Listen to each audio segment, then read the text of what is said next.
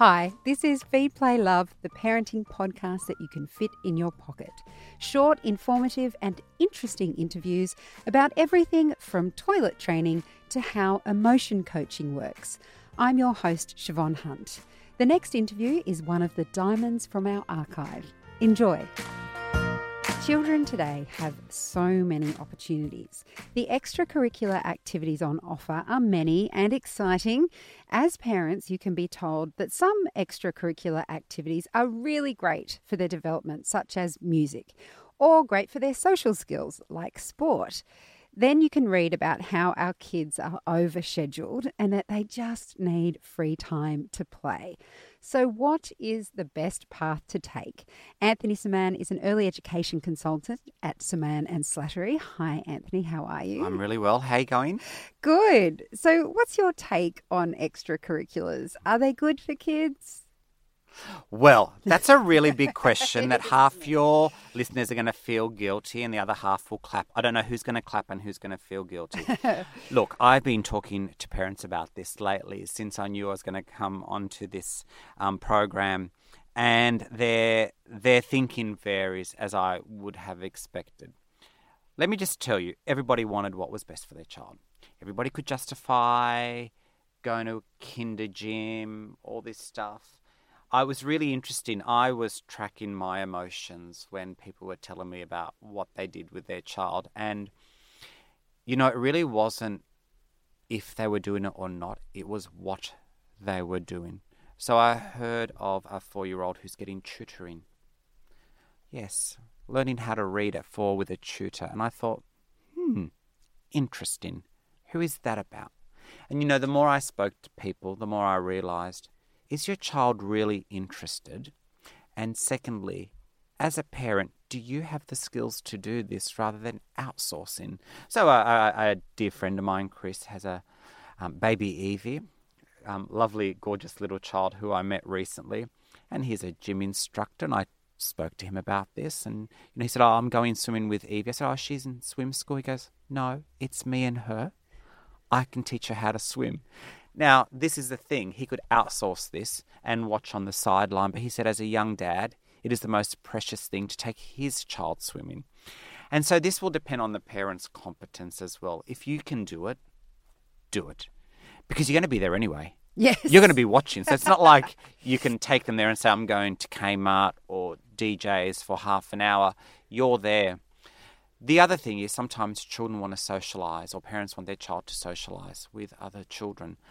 Track your child's joy. Like, are they having fun doing this? Because, you know, my dear friend Wendy, who loves all things French, sent her child Eves to ballet classes. It didn't work. Like, it lasted an hour.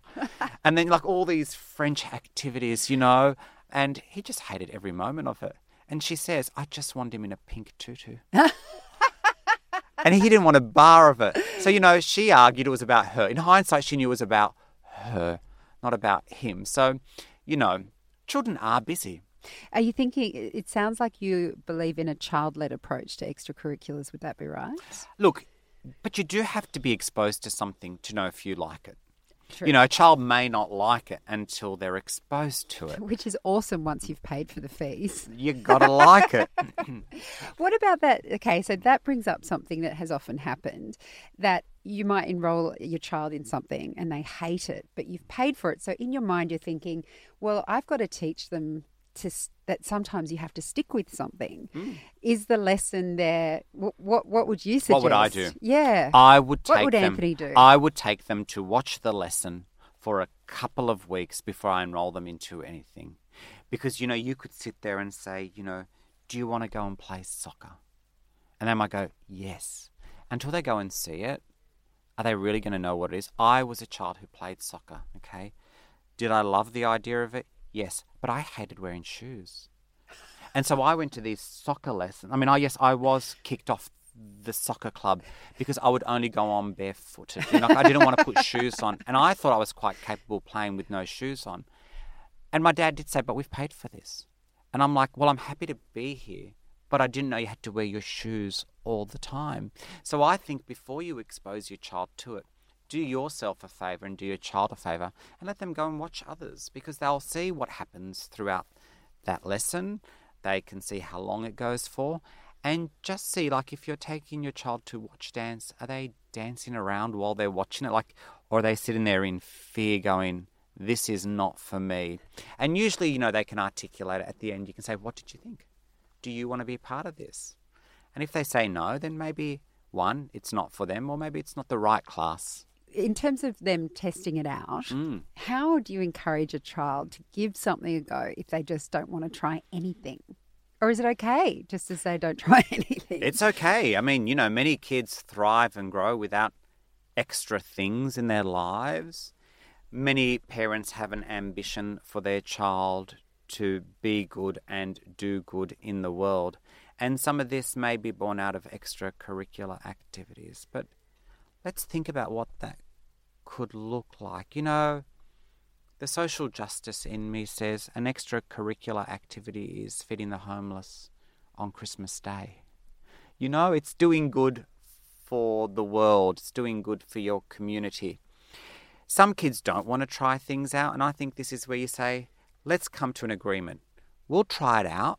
Let's say we'll try it 3 times, and after 3, if you don't like it, we can opt out. Because it does take a while to love something. Think your gym membership. Do you know what I mean? Like, yes. we opt in, we have all these dreams, we buy a new outfit, we go for a couple of classes, then we go, ugh, can't be bothered. Sometimes you just need someone to say, I'm going to meet you there.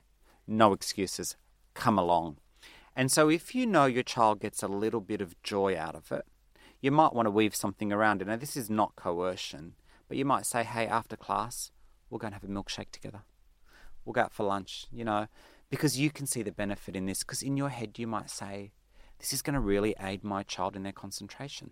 It's going to challenge them. It's going to stretch them. They're not going to love it, but I know there's a benefit. So how is there a reward or a thank you to my child for persisting in this? And can we teach that kind of persistence with our kids? And if we can, what age is appropriate to try and teach them? Because you're obviously not going to teach a 2-year-old to persist at, no, I don't know, kinder, gym, or whatever it is you do it to.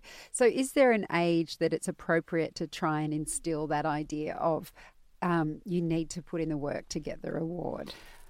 The concept sounds ideal and fantastic for an adult. Children usually persist on things they get joy out of. They say in change theory, you have to get more out than what you put in.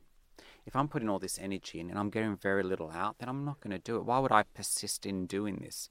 And so I've seen many children persist at things that they enjoy, but we're measuring it against the tasks that we think are important.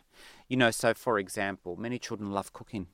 They will sit there and they will cook in the kitchen with you, and they'll help with the dough or whatever it is, chop the veggies, because they like it. Yet, give them another activity that lasts that long, and within 3 minutes they've walked away. And this is why parents who know their children really well know when to kind of push your child a little bit further and say, I know you like this, maybe just a bit tight, let's keep going. Or deep down, if this is not for them, you've got to opt out and just don't think about how much you paid for those 10 lessons. Or ask beforehand, be really upfront and say, we're just trialing this. I don't know if my child's going to enjoy this. Instead of buying 10 classes, is there an option to buy 5? Because you don't also want to waste money on something you don't know if your child's going to persist in. And many programs do offer a little trial period as well. Yeah. But persistence is important. It is in life. Okay, what about those children who are type A, I guess, and want to do everything, and you've got them in piano one afternoon. Let's assume they love all of it. Piano one afternoon, ballet the next, swimming the next, and then they end up having something on nearly every day of the week and then probably on the weekends. If they show a passion and they're getting joy out of all of it, what is our role as a parent in that situation in terms of, I mean, you could probably tell where I'm coming from with this, in that I see children being overscheduled and I think it's a shame. Like Absolutely. There's no free space for them just to be. But then some children do really show a drive to be engaged in lots of things. As a parent, what's the best thing to do there? Learn to say no. Learn to make the right choices with and on behalf of your child, because your child belongs to a family. And you don't want a parent who has no time for themselves because their child is overscheduled. And I think there's some level of resentment. And I hear families who say, I'm only free one night a week. And on Saturday, I'm just driving my kids everywhere. And yes, their child might enjoy it, but if the parent's not enjoying it, you belong to this network called a family. And sometimes you might have to say, that's probably an activity we can pick up next year if we decide to let go of something, because family time is precious. And it would be nice for 3 nights a week for us just to come home, have our tea together, and just chill as a family. I know you want to take up whatever it is. Fencing. French fencing. But, one, money may not be available to invest in that. Or two, you think, my child's looking really tired Monday to Friday going to school. And actually, whilst they might like doing it, their well-being is being compromised because their energy levels in the morning, and I really need them to concentrate when they come home from school, not be so concentrate on themselves, not constant activity, or perhaps concentrate on some schoolwork if they're older kids, not be distracted. Yeah, I think there's a balance there that has to be struck between what we'd like to do and what we can do. And what we can do involves decisions about what's best for the whole family, not just for the child. Anthony, thank you so much for your time today. You're most welcome. That's Anthony Saman. He's an early education consultant at Saman and Slattery. Feed, Play, Love is a babyology podcast produced and presented by me, Siobhan Hunt. I'd love to hear from you, so if you'd like to get in touch, email me at feedplaylove@theparentbrand.com.au. See you next time.